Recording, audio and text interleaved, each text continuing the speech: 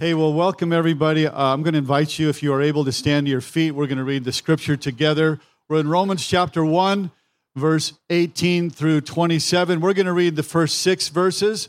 I'm going to read 18, 20, and 22, and I'd like you to read 19, 21, and 23.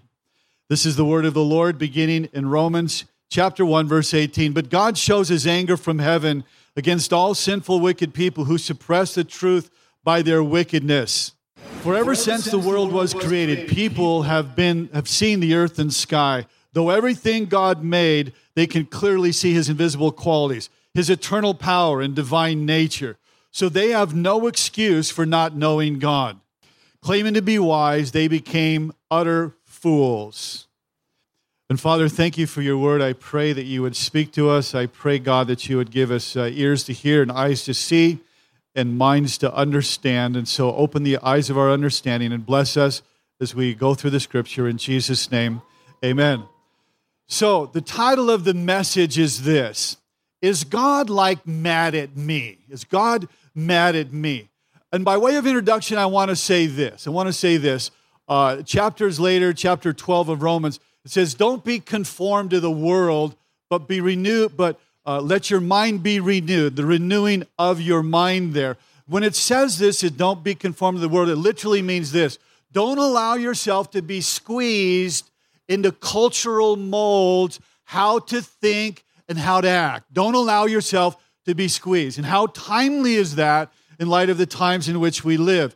I really believe it's going to take a lot of work if you're not going to be conformed.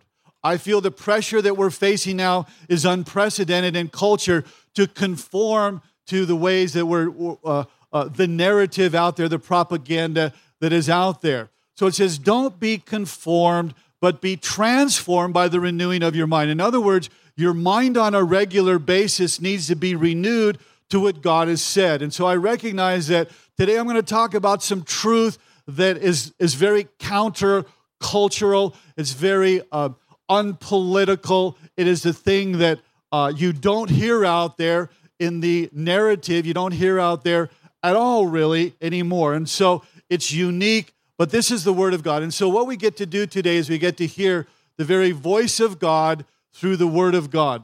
So I'm going to begin here in verse 18, and it says this. It says, it's basically asking the question, what does it look like when somebody doesn't walk with God? If somebody's not interested, like, God, I don't want to have anything to do with you, what does that look like? And basically, it's telling that person's story on what for some people is the ultimate, can be, in some situations, the end of the story. So he says this, but God shows his wrath or his anger from heaven against all sinful people. Some of your Bibles say righteous or unrighteous, but it says in another translation, the wrath of God is being revealed from heaven against all godlessness and wickedness of people who suppress the truth, And so pretty strong words there, friends. This straightforward, sobering truth. Paul doesn't wait to chapter 16 and kind of tuck it in at the end, so maybe nobody's going to see it here. But no, he just punches it right out, right at the beginning of the story that he wants us to know. And he's telling us what nobody else wants to talk about these days here. Can we just pretend that it's not there? But this is one of the mega themes in the Bible. So I can't back off one of the mega themes in the Bible, and that's talking about that God actually does get angry, that God does have wrath. So this is a mega theme in the Bible. So Paul doesn't hold back, though. He's not holding back this in-your-face, sobering news, very bold, even though culturally today it's very unpalatable. But he doesn't tone down. He doesn't back off the sober reality. He doesn't try to sugarcoat it or make it more palatable for us. And so he begins his case for Christianity right here saying, look, here's the reality, and that God is a God that has wrath and experiences anger. And he doesn't begin by saying, hey, you need the gospel so you can have a more successful life. Or you need the gospel so you can have a better marriage. Or you need the gospel so you can find the right spouse, or so you won't be lonely, or you won't feel insecure. No, he cuts through all of that and says, look, here's why you need the gospel. You need the gospel because God is going to show his anger from heaven, and God is going to express his wrath. And so, friends, you may be wanting to push back, and you're thinking, like, how can a God of love be a God of anger or a God of wrath? Well, let's just think about that, and let's unpack that just a little bit, maybe with the culture today, and then maybe on a personal level. Because Americans today are more angry. I don't know if you know this, maybe you've observed this, but these are the statistics. They're more angry today than they've ever been. Did you know that? It's like there is an incubator of anger in America where 3 out of 4 Americans have had it with the way that things are going in America. And they check the box, I'm angry about how things are going in America. And so you look at the political landscape there. Now people are way, way, way more angry now than they've ever been. And so you look, and I don't want to get tangential here, but I could, and I'm going to resist doing that. And so right now, the world is filled with anger. The world is filled with wrath. People are boiling over with wrath. And you've seen it like me, all the picketing, all the protesting, all the looting, all the rioting against anyone and everything that doesn't agree with me. Mobs creating total chaos. This is the landscape that we have seen in America here. And wrath is what happens when people don't feel like things are going right, like when everything is going wrong. And so we look at that and we see that, and here's my question. All the other people there, they're expressing anger and their wrath over how things are going, but God can't do the same. So God can't do the same. Like on a personal level here, there are times when you have anger and it comes to its fullest expression, and sometimes it's not always negative. Sometimes it's right and healthy thing to do. And it's saying that God shows his anger from heaven.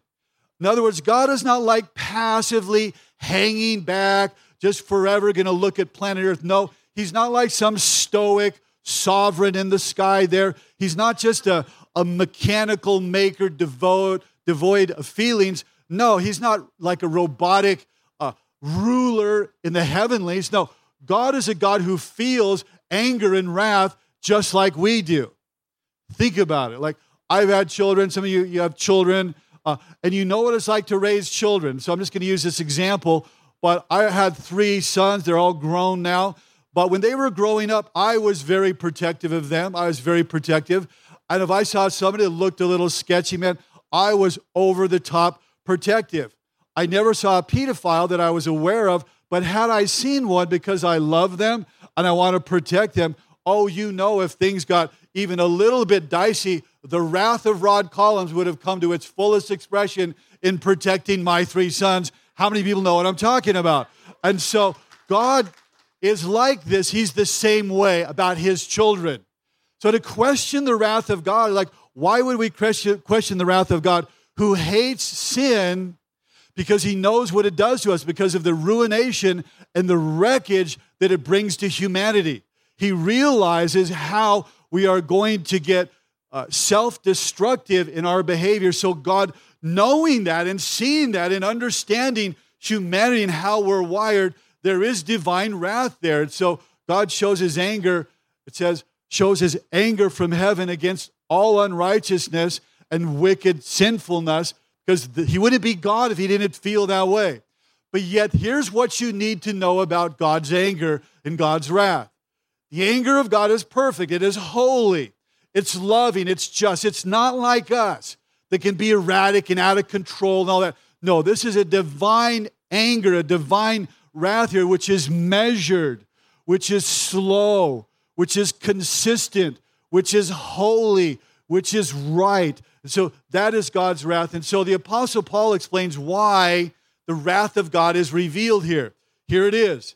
It's against all unrighteousness and ungodliness of men. Well, what is that talking about? Well, ungodliness has to do with a vertical us and God. Unrighteousness has to do with kind of one another, sort of on the horizontal plane there. Paul doesn't say against some unrighteousness or against a little unrighteousness, but he says against all unrighteousness and all ungodliness here. So ungodliness is when we sin against God, when we do wrong against, And this is really where the story of man's decline begins, where he's just blowing off. I don't have anything to do with God. I begin to retract from God and drift away from God and to stay out of my life, God. And that's the posture it's talking about here. And then that also comes to expression in how we conduct ourselves with one another. What is called here unrighteousness, where we will sin against one another by our conduct. I want to do my own way. I want to do my own thing. And so Paul continues, part of the problem is this. They suppress the truth. And so people, many of their story before Christ intersects with their life, their story is they suppress the truth. Well, what's the problem with suppressing the truth? When you know right and wrong, when you know what you should do and what you shouldn't do, an innate sense of that, then you can suppress that. You can suppress the existence of God. You can suppress and submerge an accountability before Almighty God. And so it's knowing, though, that eventually it's going to surface again, but you keep trying to hold that down and suppress that.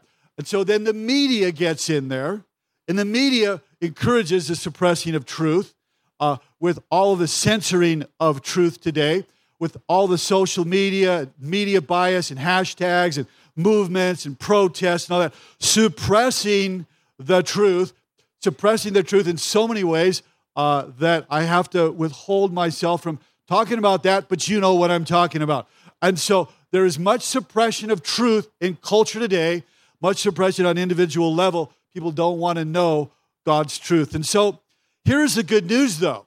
Here's the good news to that story, because we read in Romans 5, it's on the screen there, verse 9, much more than having been justified by his blood, we shall be saved from the wrath through him.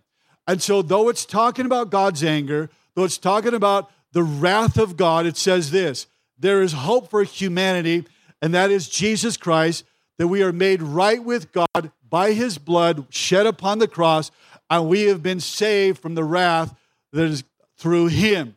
In other words, the wrath of God, we're saved from the wrath of God through the grace of God of what Christ did on the cross. I get it. It's a lot to get your mind around. But when Jesus bore our sins in his body on the cross, he suffered then for the wrath of God that was really intended for us had it not been for Christ. And so the death of Christ satisfied the wrath of God, satisfies the anger of God. And as a result, because of what Jesus has done, friends, there is not one drop, not one molecule of God's wrath that will ever visit you because of Jesus Christ. This, friends, is the gospel. It's good news. So that's why Paul said in Romans chapter 8, verse 1, there's therefore now no condemnation at all, like none, to those that are in Christ Jesus. And so because divine anger has been satisfied because Jesus, he paid it all. I remember one time I saw a little fourth grader, and here's the brilliance of the theology of a fourth grader, and he said, God is like McDonald's. There was something on McDonald's, okay? It says, God is like McDonald's. He's done it all for you. Isn't that great? He's done it all for you. And so now, continuing here in verse 19, this is God revealing himself in creation. Watch, it says this. So they know the truth about God. And how do they know the truth? Well, a couple ways. Because he's made it obvious to them. Well, how has he made it obvious to them? Well, one is made it innately obvious to us. And so secondly, though, in the creation, it is obvious. You see the handiwork of God in creation. The Bible says in Psalm 19 that the heavens are declaring the glory of God. They're declaring the existence of God. And so God is always revealing himself in creation there, revealing who he is. It's like his own divine self-disclosure. It's like God making it obvious to all people. The fact of God's existence then is not hidden from the human race. It's clearly seen in all of creation. So continuing in verse 20 about God revealing himself in creation, it says this, verse 20 on the screens. For ever since the world was created, people have seen the earth and sky, through everything God made, they can clearly see his invisible qualities, his eternal power, and divine nature. So they have no excuse for not knowing God. Again, the heavens declare the glory of God, and they can clearly see that God is real, that God exists. And so from the beginning of the world, this has been the reality that the existence of God is clearly evident. So you think about the games that people play, the games in trying to explain away God, and only suppressing what they're doing is they're trying to suppress the truth about him. But the truth is clearly seen in creation. Just like, for example, some of you like to paint. Okay, when you paint, it reveals something of the painter. I know we've got at least one architect in the house. When the architect does drawings, it reveals something about the architect. And so even when you write your name, it reveals something about you. Well, the Bible is saying that the creation is revealing something about the Creator. And part of that is his eternal power. And how is that? You see his eternal power when you look at the vast oceans of the water. You see how God crafted the mountains. The Bible says that he measures the heavens with his span. You see the sun, the moon, the stars. You see God has flung it all into existence. The Bible says in Genesis chapter 1:1 that in the beginning God created the heavens and the earth. It literally means in the Hebrew language, God bara, that means created out of nothingness. He spoke it into existence, didn't create from pre-existing things, but spoke it all into existence. So God then is, his person is revealed in the creation. So ultimately, here is the conclusion of mankind's story.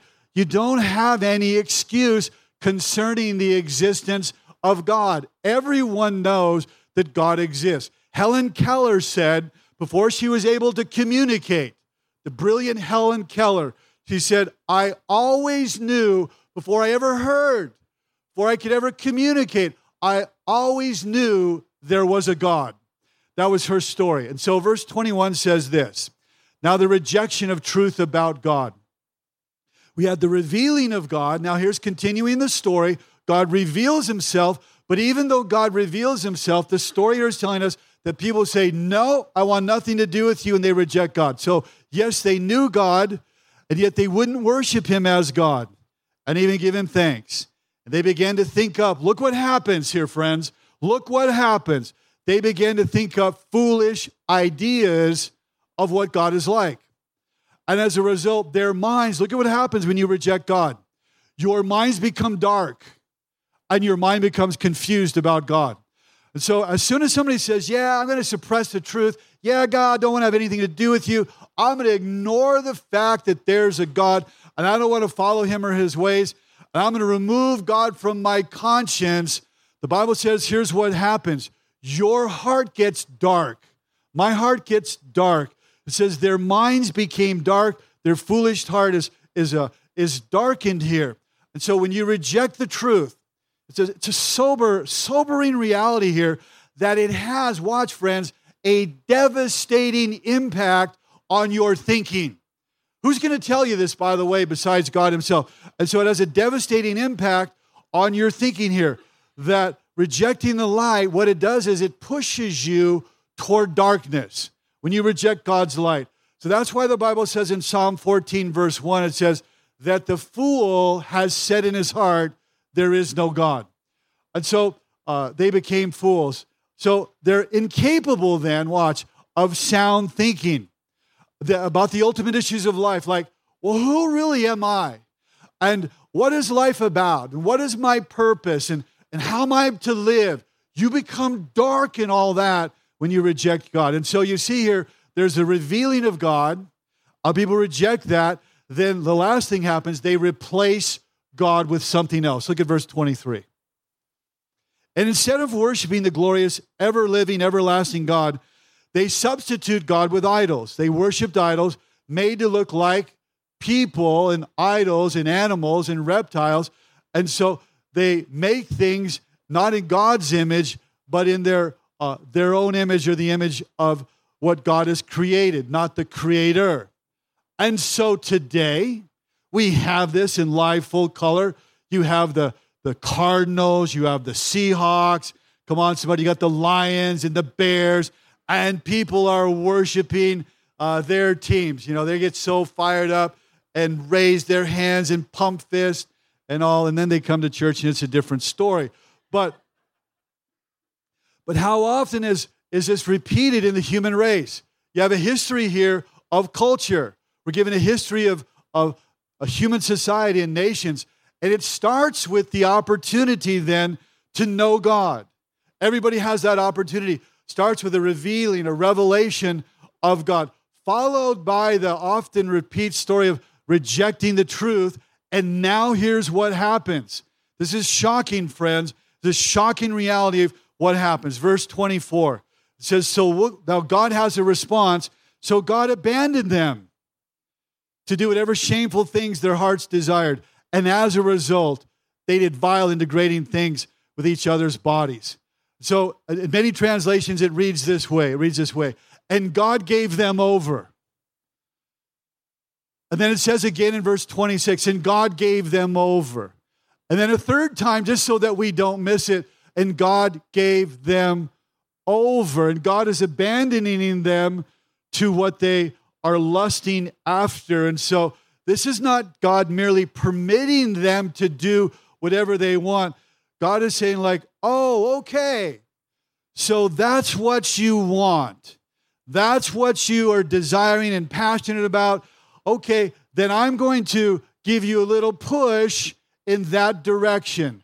I'm going to give you a little shove in the direction that you want to go. And I'm going to send you after God dealing and trying to call a person to himself. Then time after time being rejected, God says, okay, then that's the way that you want to go. That's the way that you can go. And so God gave them over to what they were pursuing.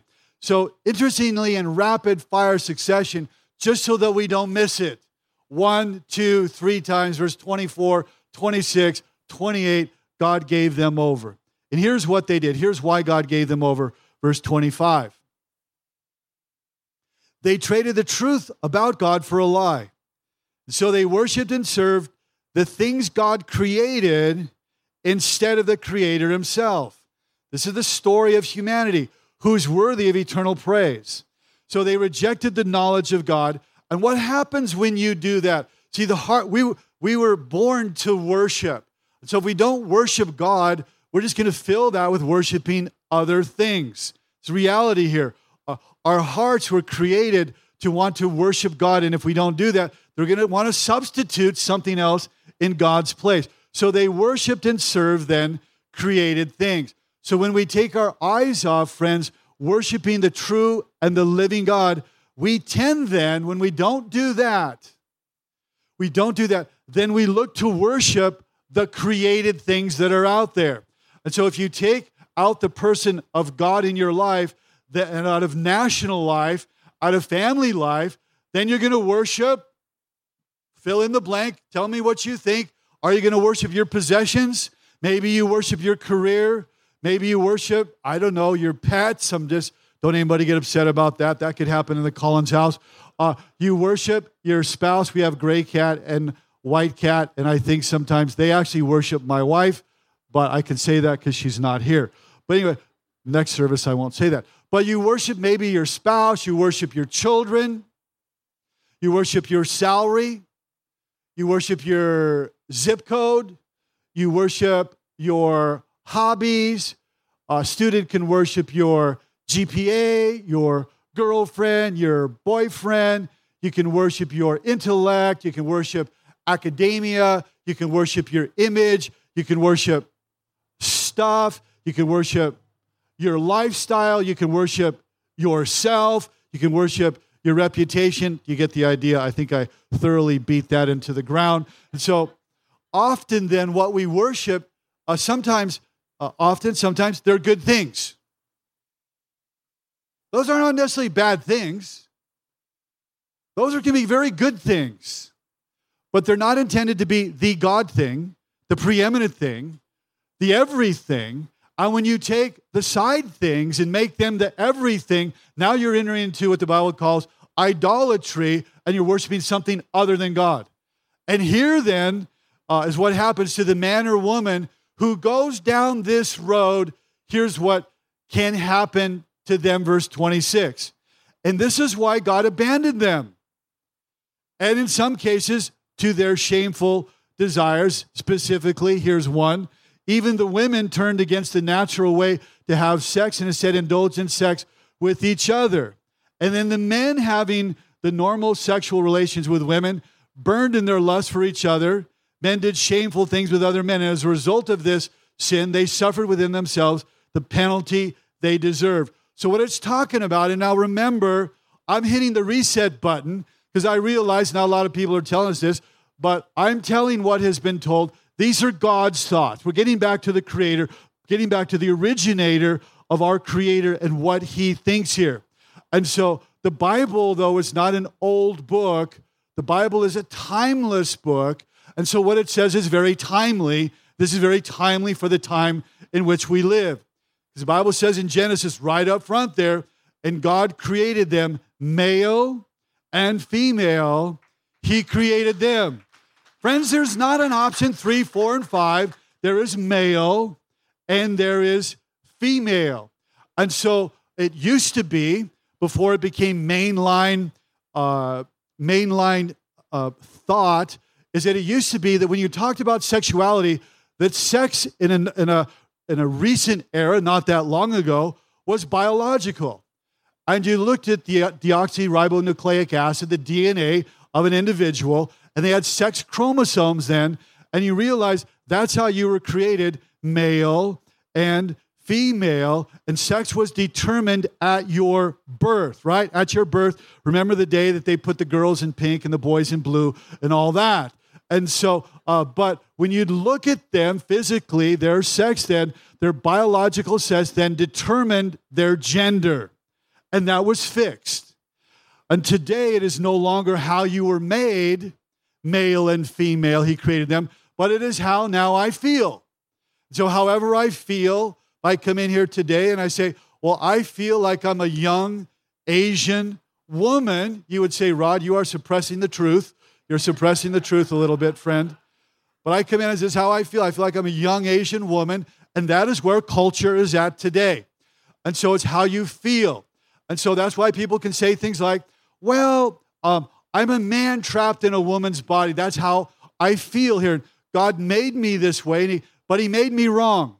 God made me the wrong sex, and I've been closeted, and so I'm going to come out. And I get that, and that's cultural teaching.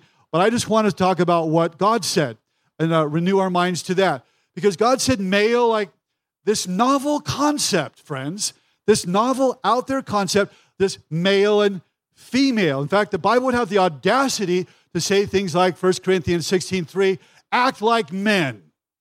Imagine that God would say that to men, not to be effeminate and all that, but act like men. That's another message for another time, and I can't wait to do it.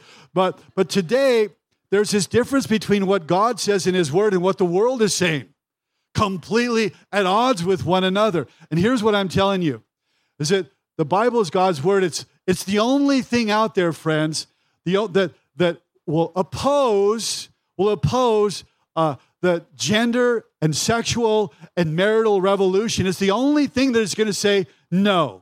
Everyone else is going to say yes, and it's the Word of God. Only the Word of God is going to say that sex is male and female, and that gender is fixed and it doesn't change. And there is masculine, and there is feminine, and there is, and this is what the Scripture says. And I know that some of you think, that guy up there, he's like talking crazy. But this is what God has said, that you were either born female, your gender is feminine, and you're attracted to males, and the opposite is true. But mainstream media, we all know, is saying that the world is saying that no, sex is not male and female, it's fluid. You just whatever gender, whatever you wake up, that's what you can be there, and you are not male and female, and your sex can just change all over the place on this intersex spectrum, and so there's no fixation of your sex. It's this unfixated spectrum based on how you feel. And this is what culture says, that sexuality is fluid, unfixed on a spectrum that can constantly shift. So here's what I'm telling you. like you need to decide, like, what do you want to believe? You have what God has said, you have what the world has said there, and you and I need to decide, like, what side you're going to side with here. And doesn't mean that you can't have relationships and with people that are vehemently opposed to your opinion, but you can also hold the ground of what Scripture has said here. So, friends, here's how I'm concluding the matter, is that this text in Romans 1 tells us not just what happened in the Roman Empire, but what is happening in the American Empire. The book is timeless and it is timely. And that's why it is telling us the truth. And so this is what the Scripture says about the subject. We're running out of time, and so I'm going to conclude here, but I'm going to continue next week and continue to unpack this. And so I get it. I get it that culture says one thing, but friends, remember what I started with? Romans chapter 12, that we need to let our minds be renewed and not be squeezed into the world's mold of how to think, how to act, how to post, but let your minds be renewed by God's word. And so let's pray. So, Father, thank you for your word. It's a light unto our path and a lamp unto our feet.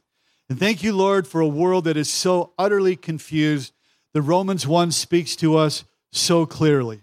We thank you, Father, for your word that comes to us with clarity and conviction and power, and that we can hear the voice of God through the word of God and understand the story of mankind. We can understand that the track that many people, the path that many people are on. We thank you, Father, for your grace of confronting us with the truth. And when we recognize that the gospel is the power of God unto salvation, the power that can transform anyone or anything beginning with us. Father, we thank you for your word. We pray that you would bless it in Jesus' name. Amen and amen. Okay, if you want to stand to your feet, stand to your feet. And one of the things that we do is I give a final blessing. And we want church to be an experience where, yes, you worship, you engage God through the singing of song, and then you also engage him, hearing his voice through his word. But we want it to be more than that. We're actually that you leave with a sense of God's blessing over your life. So that's what I want to do. I want to pray for you. If you're here for the first time, if you want to just put yourself in a position to receive God's blessing, receive his blessing. You may bow your head, you may lift your hands, you may close your eyes, you may keep your eyes open. Just prepare yourself to receive his blessing. And Father, thank you that you're infinitely more marvelous than we could ever know. And as we hold out our empty hands, we acknowledge that we need you, Almighty God, to fill them. That you are the only one that can fill the gaps, the voids. You're the only one that can go where you can go and do what you can do in our lives. And Father, I pray this week that your children would experience your grace, that your mercy would be new every morning, that you would watch over them, that you would keep them, that you, O God, would cause your face to shine upon them and be gracious to them, that you, God, would stir their hearts with hope, that you would be their strength, that you would be their peace. And I ask that you would do this and that you would do more. In the name of the Father, the Son, and the Holy Spirit, amen and amen. God bless you, friends, and see you next week.